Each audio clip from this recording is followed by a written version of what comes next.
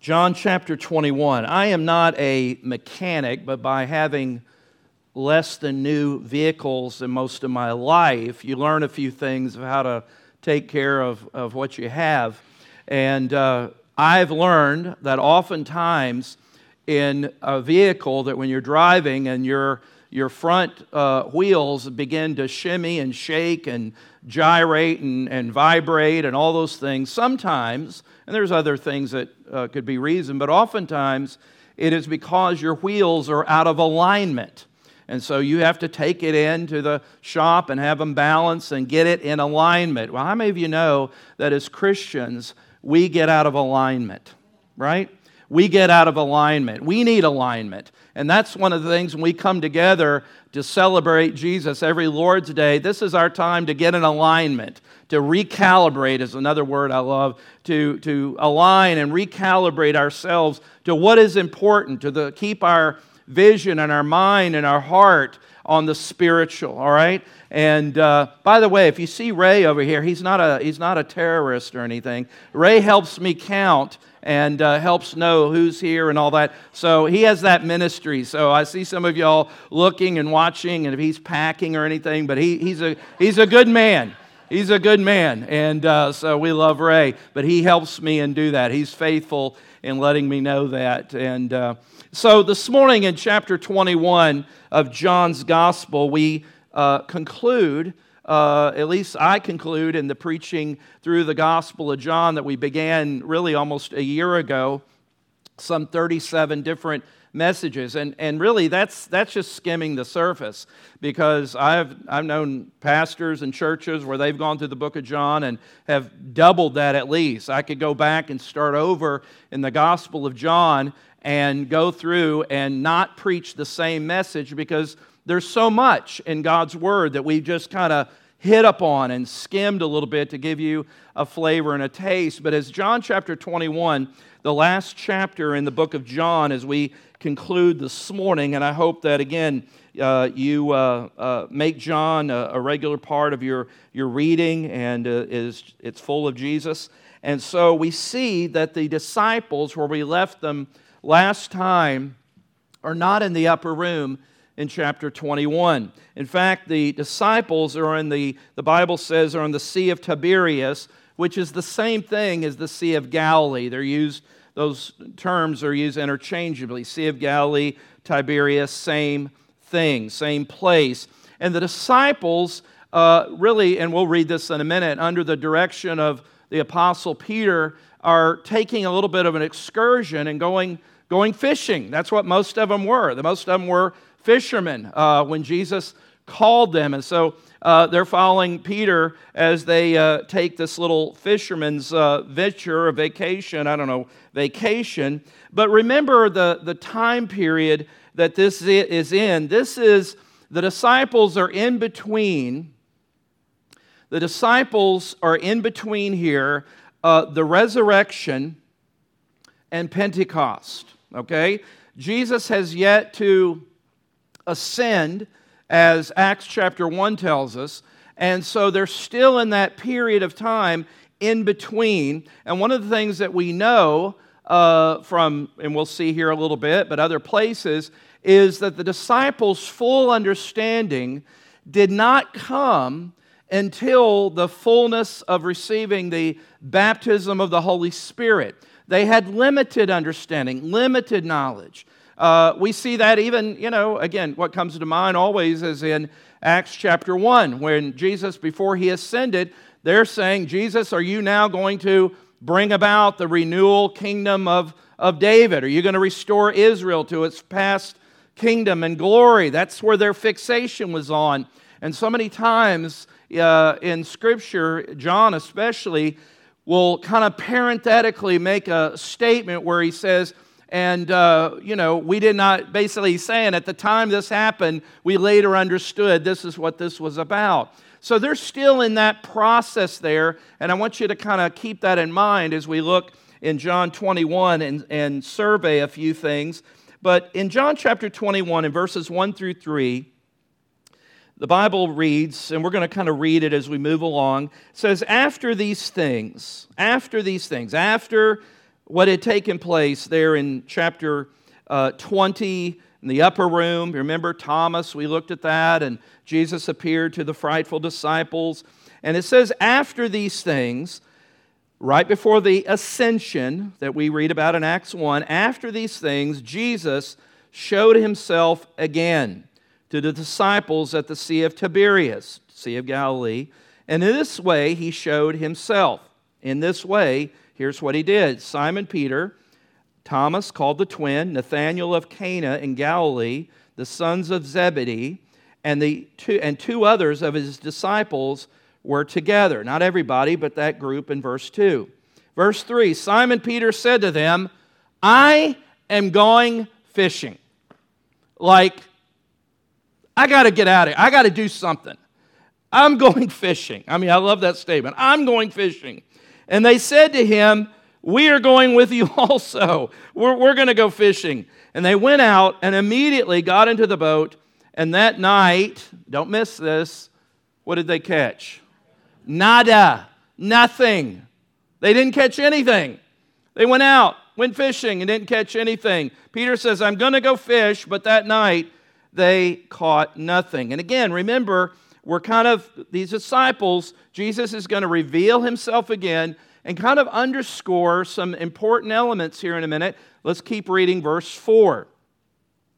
But when the morning had now come, they were there all night.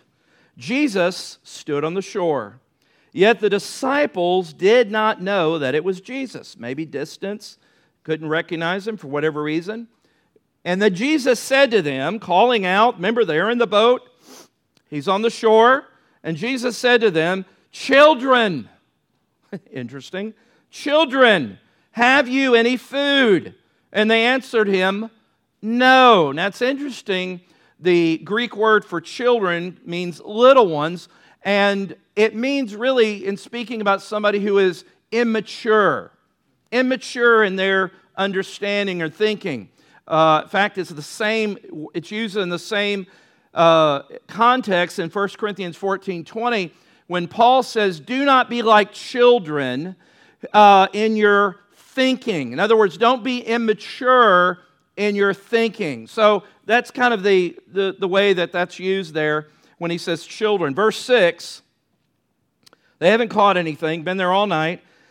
And Jesus said to them, cast the net on the right side of the boat, and you will find some. Find some what? Fish. That's what they're out there doing. Find some fish. And the Bible says you will find some fish. So they cast, put it on the right side of the boat. They cast. Maybe they thought, because some people have said that at certain perspectives on the Sea of Galilee, that you can actually see schools of fish. So maybe they thought, again, they don't know who this guy is that's telling them this. Maybe they thought maybe he can see something they can't. And so they cast their nets over onto the other side. And it says, so they cast, and now, verse 6, they were not able to draw it in because of the multitude of fish. Verse 7. Therefore, that disciple whom Jesus loved, that's kind of a way that John refers to himself. Therefore, the disciple whom Jesus loved said to Peter, John said, it is the Lord. Now, when Simon Peter heard that it was the Lord, he put on his outer garment, for he had removed it, and plunged into the sea. In this scenario that we'll look at this morning, I want us to look at 3 commands that Jesus gives, and it has to do with a sense of returning, or as the title of the message this morning is, resurrecting your purpose. Purpose is important. There's nothing worse than sometimes working on a job and you're doing something, just talking about in a natural, you're working on the job and you're doing something and you say, why are we doing this? This is the most worthless thing and it's such a waste of time. What is the purpose here? You remember sometimes it was in school and you'd be in math And you'd be thinking, or maybe at least I was, and you would say, why do I need to learn all this if I'm going to be a garbage collector? You see, my vision was big, in third or fourth grade. But I was trying to I don't need all this. Why do I need to learn all this math stuff or whatever?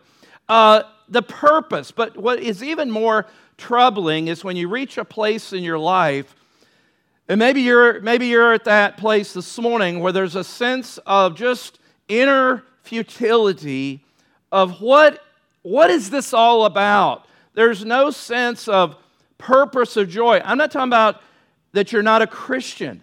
I'm not talking about that you're not a believer in Jesus. I'm talking about that place where you have just become somewhat disillusioned and you've lost the sense of purpose and joy. Well, listen, it's interesting because the Bible says that Jesus, as we'll look at in a little later, is that Jesus is always someone who's always putting vision and purpose before us. But what did Peter do? Now again, I'm reading a little bit into this, but I don't think it's inconsistent with what we know about the Apostle Peter. Remember, they're in the in-between. The in-between, between the resurrection and Pentecost. They're understanding, and even Jesus calling them children, they're immature. They're not fully developed in their spiritual understanding. And remember, things, while they are excited and beyond excitement that this Jesus who was killed and crucified has risen from the dead, I mean, how do you put that into words, right? But yet, they know life is not going to be the same. I mean, even then, when Jesus promised and said, it's necessary that I leave you, as he began to teach them and kind of wean them away from their false understanding as Messiah was going to be this militaristic one who would come, and he begins to develop their thinking about what the Bible taught about the suffering Messiah. And he said, it's better that I leave, because when I leave, I can send the Holy Spirit. Remember, we talked about that. We're studying the Holy Spirit on Wednesday nights. And they weren't overly excited about this idea of Jesus dying. I mean, we kind of have, kind of this rose-colored glasses. We look at these guys, but they were like, okay, but we still want you here. We appreciate you're going to send the Holy Spirit. I'm not even really sure who the Holy Spirit is or what that's all about. But it's almost like, but don't die. Just let's keep doing what we're doing. Let's come on. Let's change the program. I mean, Peter, remember when Jesus talked about dying? What did he do? He took Jesus aside and rebuked him, right? They didn't like that idea. I mean, I don't even think they could fathom the resurrection. And even now, I think they're still trying to grasp the new normal. The new normal. After COVID, we have a new normal. The new normal. How do I adjust to all this now? And Peter probably does something that is very instinctive that most of us would do, is Peter says, what? I'm going fishing. That's what he knew. That's what he was used to. That's where he understood what his purpose was. You go out, catch fish, you sell the fish, you make money. He got it. He understood that. And sometimes what we do when we are disillusioned and discouraged with a sense of purpose and identity is we revert back to the past of doing something that we once felt identity with. But how many of you know God is never in the past? Now, I'm not going to have to preach longer because some of you, I don't know if you stayed up late last night. I need a little feedback here, all right? Let me say that again. God is not in the past. God is a future-driven vision for our life. God has a calling for our life. He has purpose for our life. And Peter, out of perhaps a sense of futility and wondering where is this going to go, remember Jesus wasn't with them at this moment. And he just said in exasperation, I think, and just says, all right, guys, I'm going fishing. Who's going with me? Yeah, I'll go. Because that's what he's used to. That's what he's comfortable with. That's what he likes to do. But God's purpose is not behind us. And as Christians, it's easy for us to get into a rut. You know what a rut is? Sometimes we'll say autopilot. You're just kind of doing the same thing.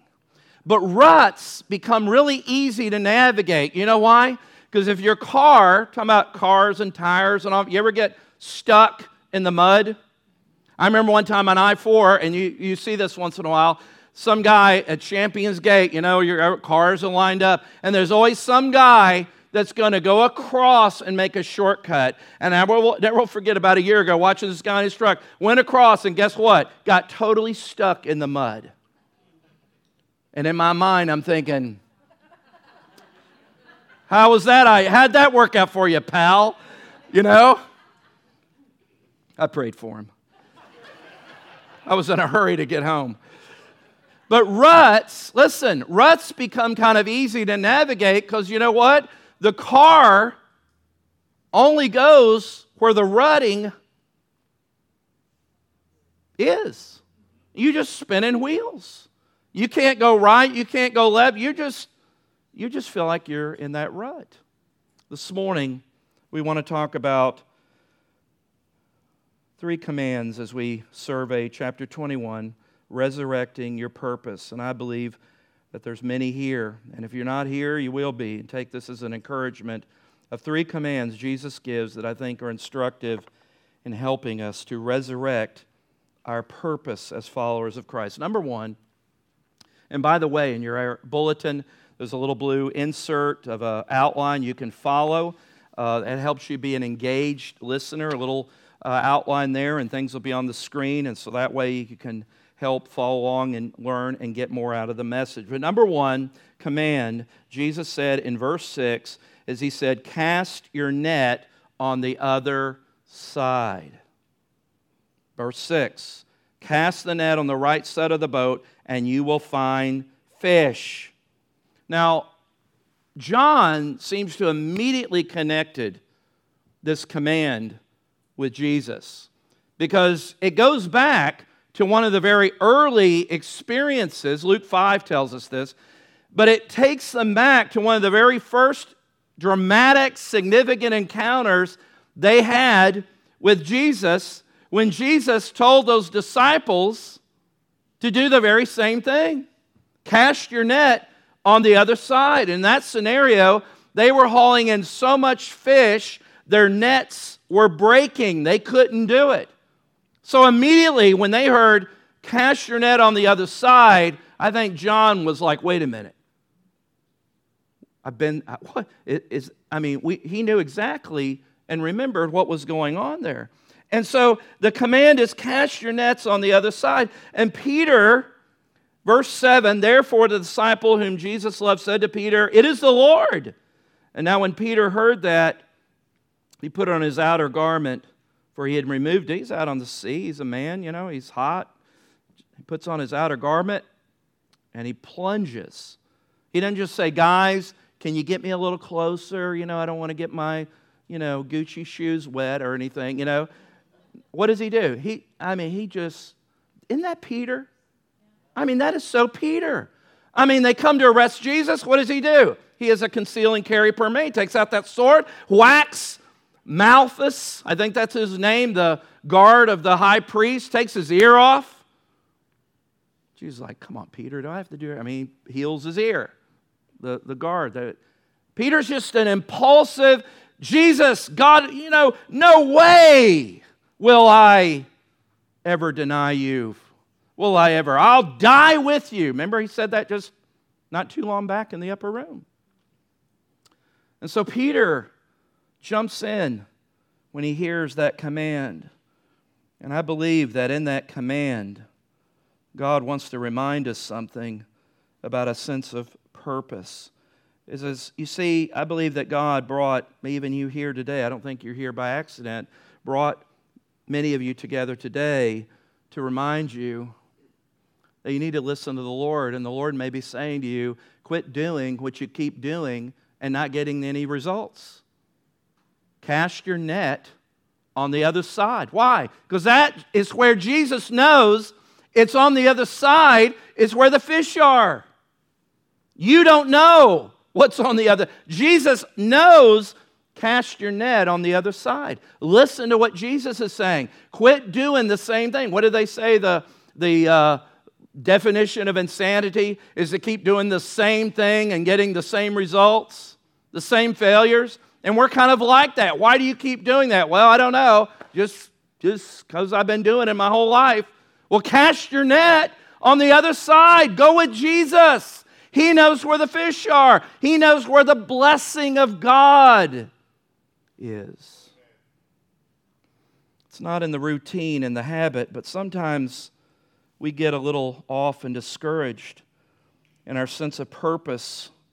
God wants everyone in this room. And when I use the word success, a success is what God defines as success. A successful man or a successful woman in the Bible is the one who does and pleases the Lord. That's what Psalm 1 tells us. And so let me give you a few things, and you can put these in your outline as you read this. Number one, a couple of reminders with this sense of perhaps this morning you need to cast some nets on the other side, in that sense of being in that rut. A couple of reminders is that failure and discouragement, and we all face it, failure and discouragement do not mean that you've lost your purpose. Listen, is there anybody that failed like Peter? Denied Christ? Did exactly what Jesus said he would do? Deny him? And there's nothing worse that the enemy likes to do is when you feel like you've just failed in so much of your life and you think, how could God have anything to do with me? How could God have any sense of purpose? I'm so discouraged. But the Lord tells us and reminds us that failure and discouragement, in fact, I might even go so far as to say that failure and discouragement, contrary to being a disqualifier, it's actually the person that understands failure and discouragement that God uses and qualifies for His purposes. Have you found that when you read the Bible? Have you found anybody in the Bible other than Jesus? God specializes in failures and discouragement, people. Right? Also, the secret to success is not trying harder. We've got a lot of Avis Christians. Do you know what an Avis Christian is? Avis car rental. Their slogan is, we try harder. That's some of the ways that some believers look at the Christian life. I just need to try harder. I just need to work harder. I just need to, and sometimes we're faced with two options. I either try harder at getting out of the rut that's not working, or I just give up. But I think there's a third option. Listen to Jesus. Cast your net on the other side. Instead of giving up, instead of trying harder, how about listen and trust Christ? Trust Christ. Also, the problem when we don't have success in our lives, and remember how I'm using success. The problem when we don't have success in our lives as believers, the problem isn't where we are. The problem is who we're listening to. You see, sometimes we think, you know what I need to do? And I'll just say me because this is my world. You know what? I just need to go to a different church. I just need to go, like some of those churches where they buy their pastors on Pastor Appreciation Month a car. I know pastors that got an F-150 Ford truck, and I'm like, God, hey, hello. You do the same thing. You know what? I'm just going to change my circumstances. I'm just going to leave. I'm going to move. Change jobs, change where I live, change. Guess what? When those disciples were out there on that boat, you know where the answer was? Jesus didn't say, take your boat down this way on the Sea of Galilee. His answer was right where they were. The problem was not their location, it was who they were listening to. Some of you, some of me, need to listen to Jesus. He wants to bless you right where you are. He wants to take that mess of a situation and build a testimony of what He can do in your little boat if you'll just trust Him. Some need to be reminded that we need to quit freelancing the Christian life, doing it our way, casting the nets. Remember back in the beginning when Jesus came to His disciples and Peter said, Lord, we've been fishing all night, and hey, I think I recognize you from the Carpenters Union or something, and you and your dad built some really nice tables and chairs, but come on now, this is our world. We're the fishermen. We've been fishing all night, and it's almost like, again, back in Luke 5, it's almost like Peter humors him and says, but nevertheless, I'm a good guy, we'll do what you say, expecting to get no results. We need to listen to Jesus' direction for our life. We oftentimes freelance. You know what freelance is? Meaning we're our own boss. That's not the picture of a believer.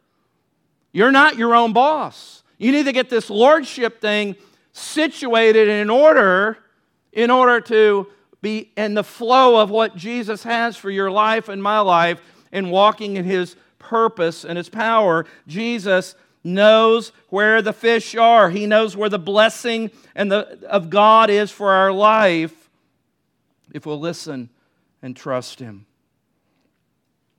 The disciples were having to relate to Jesus on a whole new level.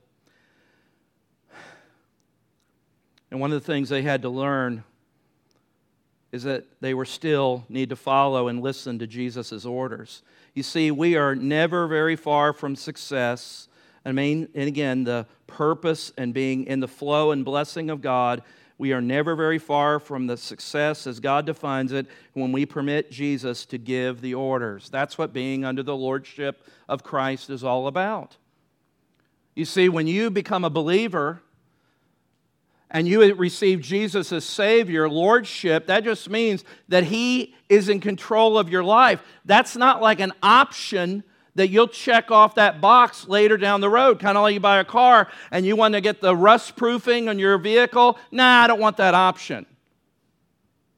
This is not an option for Jesus to be our CEO, to be Lord of our life, and we always will understand the blessing of God when we listen and allow Jesus to give orders. But look down at your Bibles and look at verse 9. Again, they've got to relate to Jesus now in a different way. The resurrected Jesus. They have a relationship with Jesus. The dynamic of this relationship has changed to some degree because now they are relating to a resurrected Lord. Verse 9, then as soon as they had come to land, they saw a fire of coals there, and fish laid on it, and bread. And Jesus said to them, bring some of the fish which you have just caught. Simon Peter went up and dragged the net to land full of large fish, 153. In case some of you think that God's interested in numbers, 153. Somebody counted. On the day of Pentecost, somebody counted, all right? So 153, but they were large fish. And verse 11, although there were so many, the net was not broken. And Jesus said to them, verse 12, come and eat breakfast. Yet none of the disciples dared ask Him. Remember now, this wasn't like their first encounter. Remember, He calls them children, immature. They're still developing. And here He is again. He said, they didn't want to ask Him, who are you? Knowing that it was the Lord. Major conflict. And then Jesus came, verse 13, and took the bread and gave it to them, and likewise the fish. And this is now the third time Jesus showed Himself to His disciples after He was raised from the dead. Just a little sidebar here that I put in your outline of a way that these disciples related to Jesus in a way that we relate now to the Lord Jesus Christ in a real relationship. And I've got a little acrostic there of the word real, R-E-A-L, and it relates to our understanding and how we flow in this relationship with Jesus Christ, resurrected Lord of Lords. Number one is recognize. The R, recognize His presence is everywhere. Listen, when they went out, they were going out there on their own, doing their own thing, trying to just rediscover and reconnect to some identity and purpose because their life has been upside down for 3.5 years, and it's kind of like, what do we do? Well, let's just go back to doing what we know to do.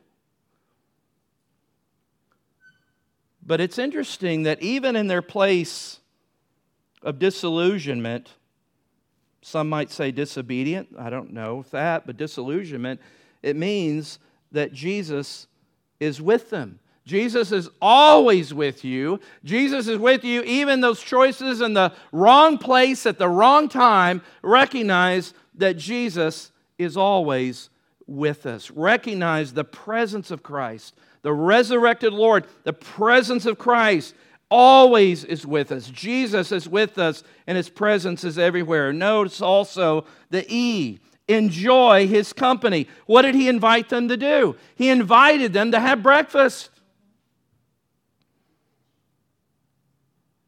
I suspect the reason that the Lord Jesus invites us into His presence is because He likes to spend time with us. Think about that. Some of you don't even like to spend time with each other. Jesus wants to be with you. What did He want to do? We kind of put this so far out there, but He wanted to have a meal with His friends. Jesus invites us to enjoy His company. Remember what Jesus said in John 15:15? He said, "No longer do I call you servants, for a servant does not know what his master is doing, but I have called you friends." Amazing thing. You see, when we recognize His presence is with us everywhere, and He recognized that Jesus longs, just like He wanted to sit and spend time with them. Why? Because He wanted to tell them some things. The other aspect of having a real relationship is A, accept His invitation. He invited them, said, come, hey, bring some of those fish. Let's have breakfast. Let's sit down and have breakfast. Accept His invitation. You know, we get invitations all the time. We get invitations and we open it up and you're like, that is the last thing I'm going to do. And then we get another invitation, we open it up and you're like, well, you know, if I don't have anything to do on that night, whatever, maybe if I'm not tired, maybe I'll go. But then we get an invitation, like Shelby was kind enough to invite me and Sherry to an event at One Child that was led by Governor DeSantis. And when got the invitation this past Thursday, I was like, definitely, I'm going to be there. We get some invitations, we look at you saying, I am going to be there. I make plans to be there. I am going to move heaven and earth to be there. Well, guess what? Jesus is still inviting us into His purpose and into His presence. How does He do that? Let me just suggest to you some really simple ways, some ideas. Guess what? Again, if Jesus and the Spirit of God is in us, because that's what He promised, the Holy Spirit, guess what? When you have a desire to worship and draw close to Him, guess what? I think that's an invitation that Jesus wants us to accept. When you have a desire to pray about something and seek God's wisdom in the Word, guess what? I think that's the Holy Spirit giving us an invitation to seek Him and to spend time with Him on that issue that has so troubled you and you're up against a wall. How about any time that the Holy Spirit moves on you to bless somebody, to serve somebody, to reach out to somebody, give a word of encouragement to somebody, seek them out? I believe that is an invitation of the risen Jesus, that we need to accept that invitation.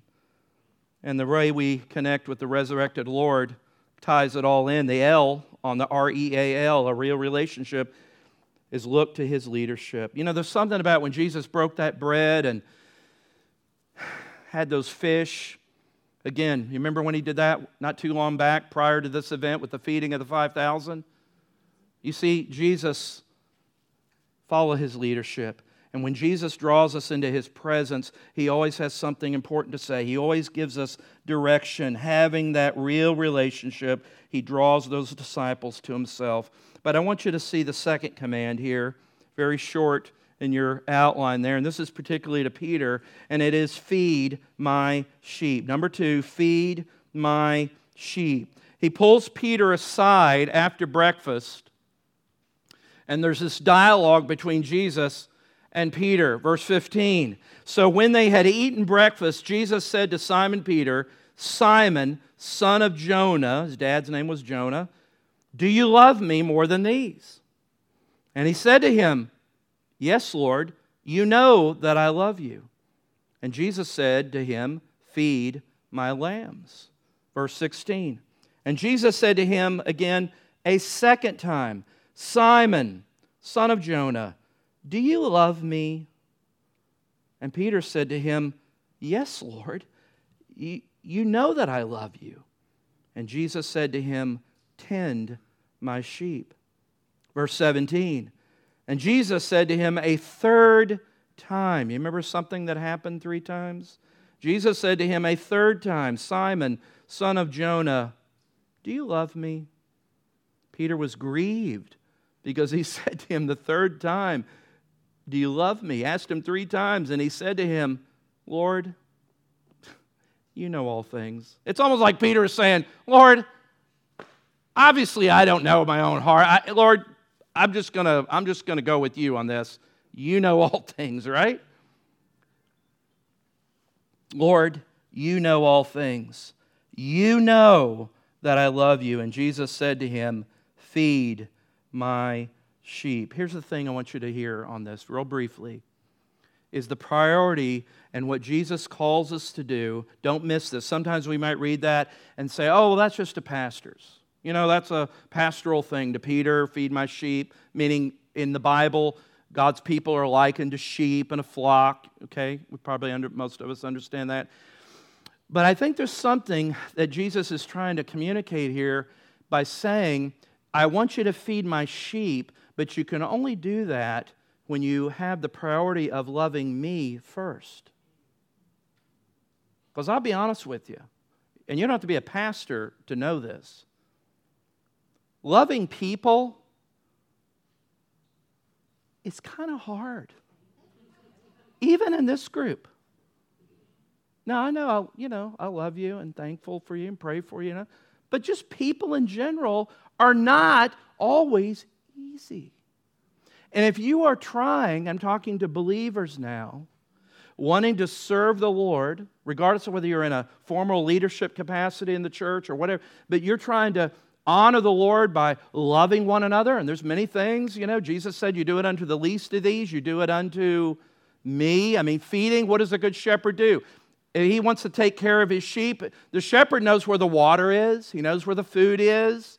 He makes sure the gate is repaired to keep the wolves out. I mean, there's things that the shepherd does because the shepherd loves and cares for the flock, just in the natural sense.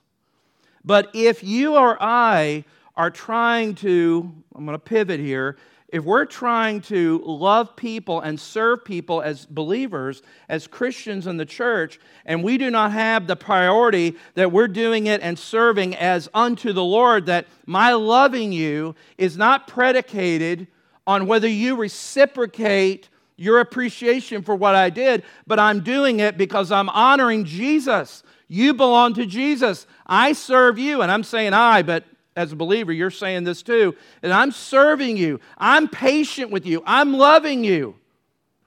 I'm long-suffering. I'm willing to serve you. Why? Because you are so wonderful and beautiful and great? Maybe, maybe not. But I'm doing it because I love Jesus. And I know Jesus loves you. And I'm a servant of Jesus. So I'm doing it first and foremost because I'm a follower of Jesus. You see, when you don't have that priority, that's where people get a little, I'm trying to find the right word. People get a little ruffled. That's a good word, ruffled. They get offended. Leave the church. Write pastor notes. Not love notes. And I want to say, well, why were you doing it? Why were you doing it? You doing it because this person didn't thank you, or this person didn't say hi in the hallway? Whatever. Why are you doing it? Obviously, it's not unto Jesus. Why are you doing it? Jesus says, feed my sheep, but you do it first by loving me.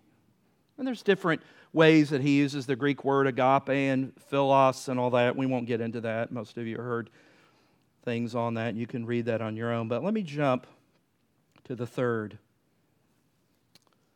command, and that's follow me.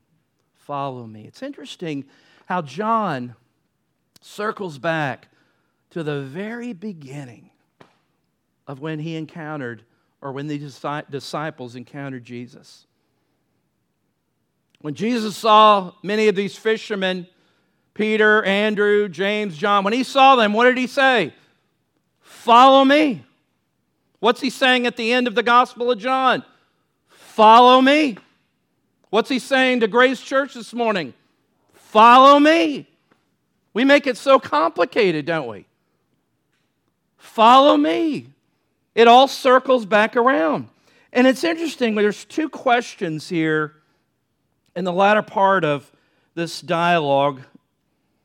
One is implied. It's not overtly asked. It's implied. And the first question is implied. It's not, but it's implied because Jesus answers it before Peter asks it. And the question is, why me? Now, he didn't ask that, but Jesus, knowing all things, probably anticipated it. And Jesus knew before Peter asked it, Jesus knew what Peter was going to face. He knew what was going to happen to his life, and he told him that the difficulties he was going to face, Jesus said, I know it in advance. Look with me at verse 18. Jesus said, most assuredly I say to you, he's talking to Peter, when you were younger, you girded yourself and walked where you wished. But when you are old, you will stretch out your hands, and another will gird you and carry you where you do not wish. You see what he's saying? There's coming a day, Peter, that the same death I experienced, they're going to do you the same. Remember, all those disciples had targets on their back, especially Peter, kind of what was identified as his main chief apostle.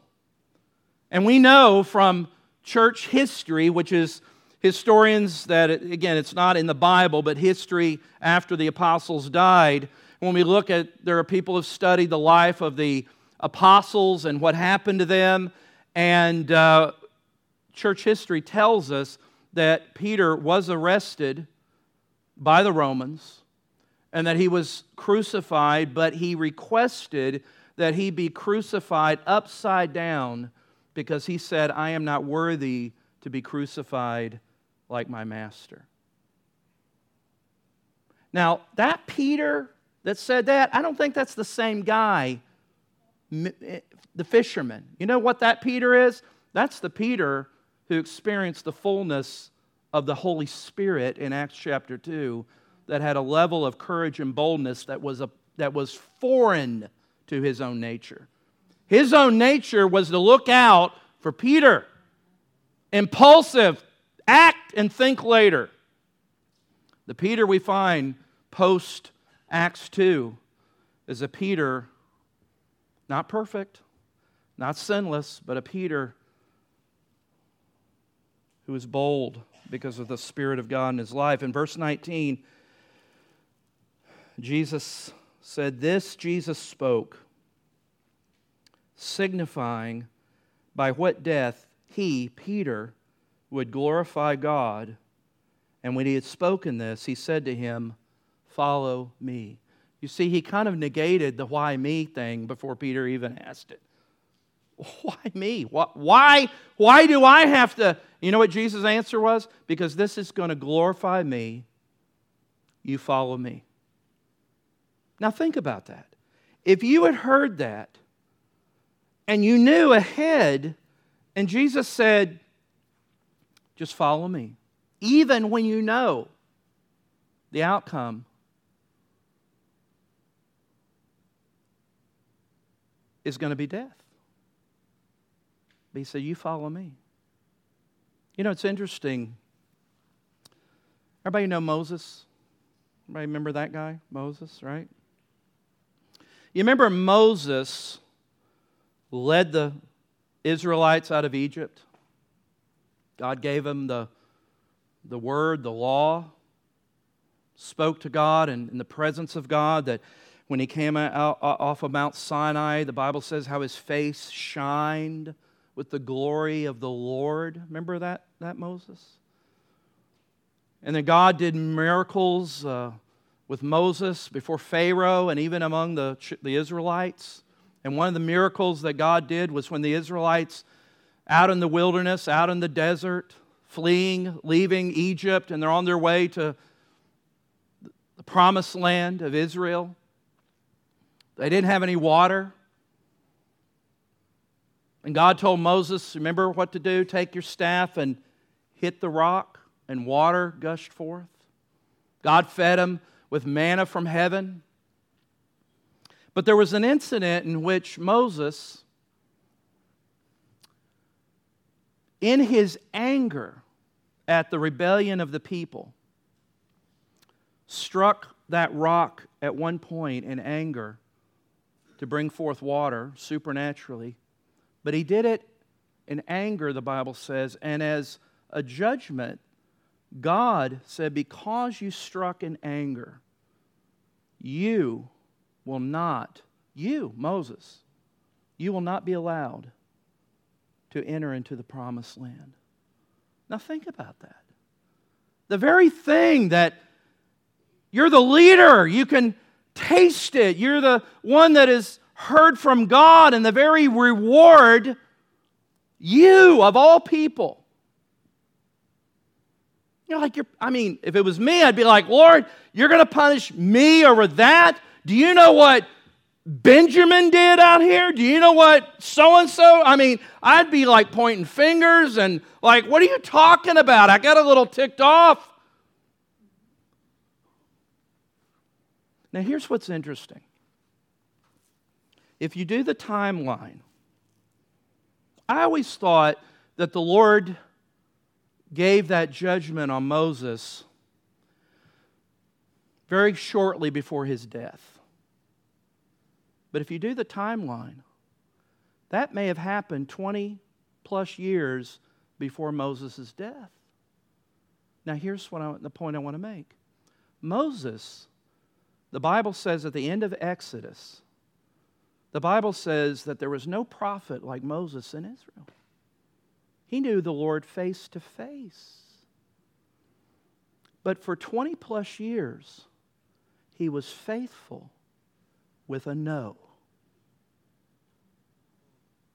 Think about it.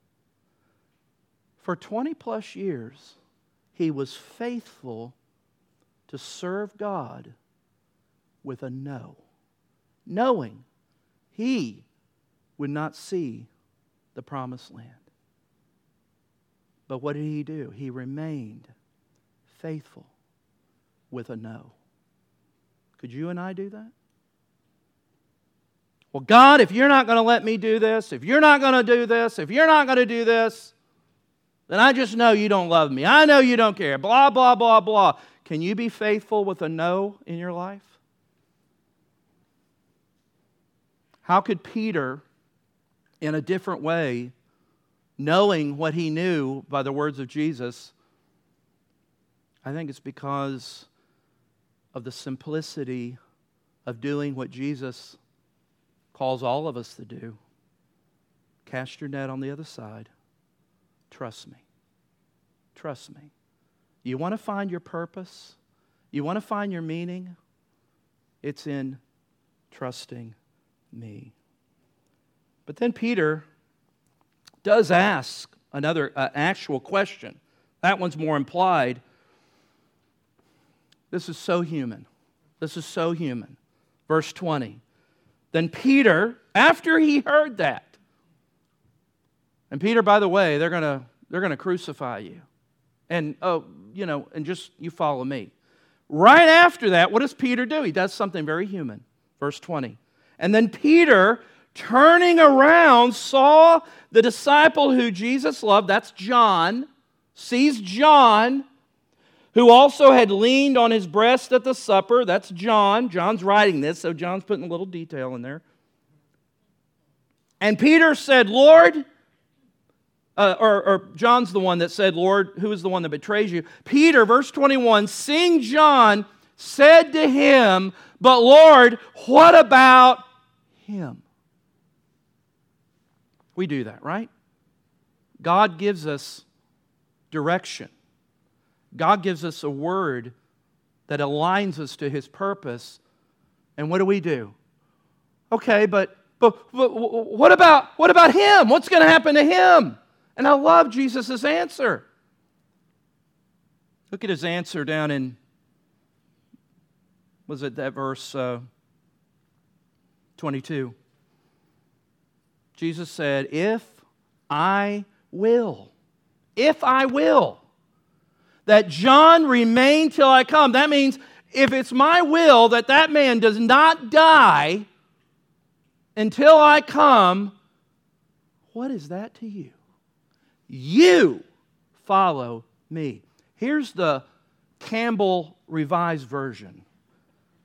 It's none of your business. I told you, you follow me. You serve me with a no. You cast your net where I tell you to cast it. Because I know where the fish are. I know where the blessing is. You see here, guys, I'll put this on the screen. Peter's problem, like ours, always came when he got his eyes off Jesus. He got his eyes off Jesus and into the storm and the circumstances, and he begins to sink in the Sea of Galilee. Remember that?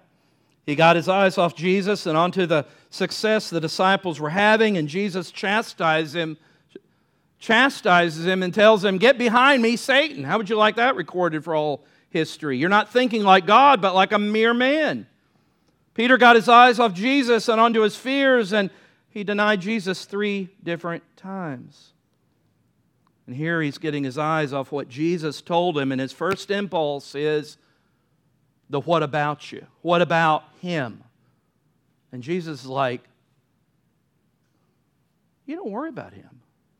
If I want to make it that John never dies, that is none of your business. I told you, you follow me. You know, our purpose, maybe this morning, needs to be resurrected. And these disciples resurrected their purpose as followers of Jesus because, and I'll just review these things, pray about it, meditate it, because they cast their nets on the other side. They had to be reminded, do it God's way. It's always better. There's more blessing when you do it God's way, right? Have you found that to be the case? When you do it God's way, when you obey His word, even though it's hard. Charles Stanley always said, obey God and leave all the consequences to Him. They learned that their purpose is in obeying Jesus. They also had resurrected purpose, and I believe we can too this morning, because they decided that they were going to feed Jesus' sheep. In other words, Jesus said, take care of my people. But you do that by prioritizing. You want to show your love for me? Love my flock. love my people. That's why at Grace Church, that second little C, those 3 C's, is the word connect. This isn't all, this is a fraction of a faithful church member. This is a small little, this is the easy part. It's when you connect and become involved in doing what Jesus, imagine some of the last words Jesus says to His disciples, take care of my people, but love me as your motivation. And that gave Him a resurrected purpose. And thirdly, as we looked at, that because they decided to look straight ahead and follow Jesus, no turning back, eyes on Jesus, obey Jesus, leave all the consequences to Him, they remained with a sense of identity and purpose as followers of Jesus. Everybody, I believe, to some level has, in their homes, you have manufactured appliances and products in your home.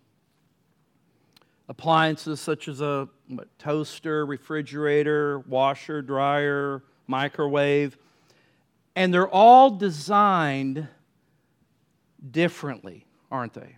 They have different parts that make them operate. They're all different.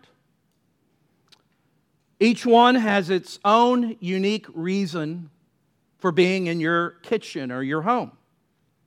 Now, if the product or the appliance operates outside of its reason for being, of what it was designed and manufactured to do, you got a problem.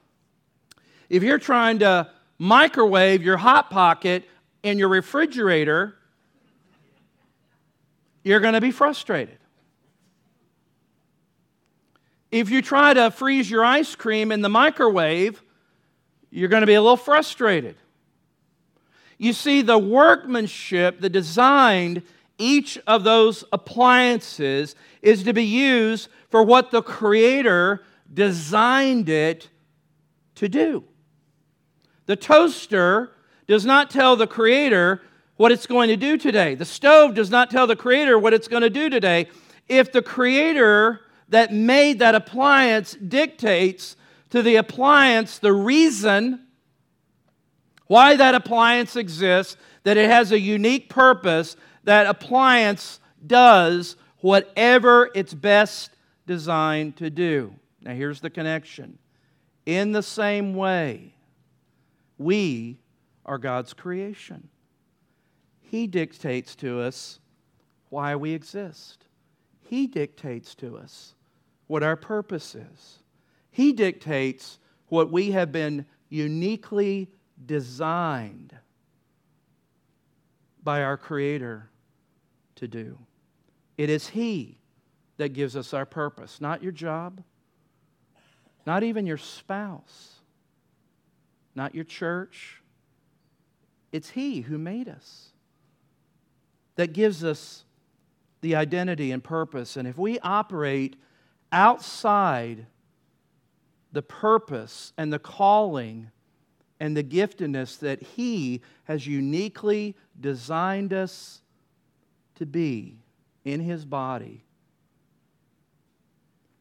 that's when we experience the rut, the frustration, the discouragement.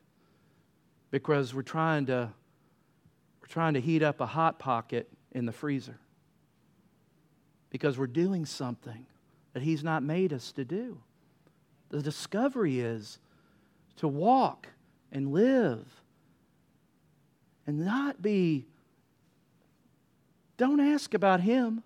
Don't ask about them. You follow me. You fulfill your purpose of what I made you unique to do. And I think as we conclude the Gospel of John and this resurrection story, it's a great reminder that if you don't need it now, you'll probably need it Wednesday, maybe next month. But that sense of why am I doing what I'm doing? Is this all there is? Is this rut my rest of my life? And instead of saying, maybe I need to go back to the beginning, when Jesus said, throw your nets on the other side.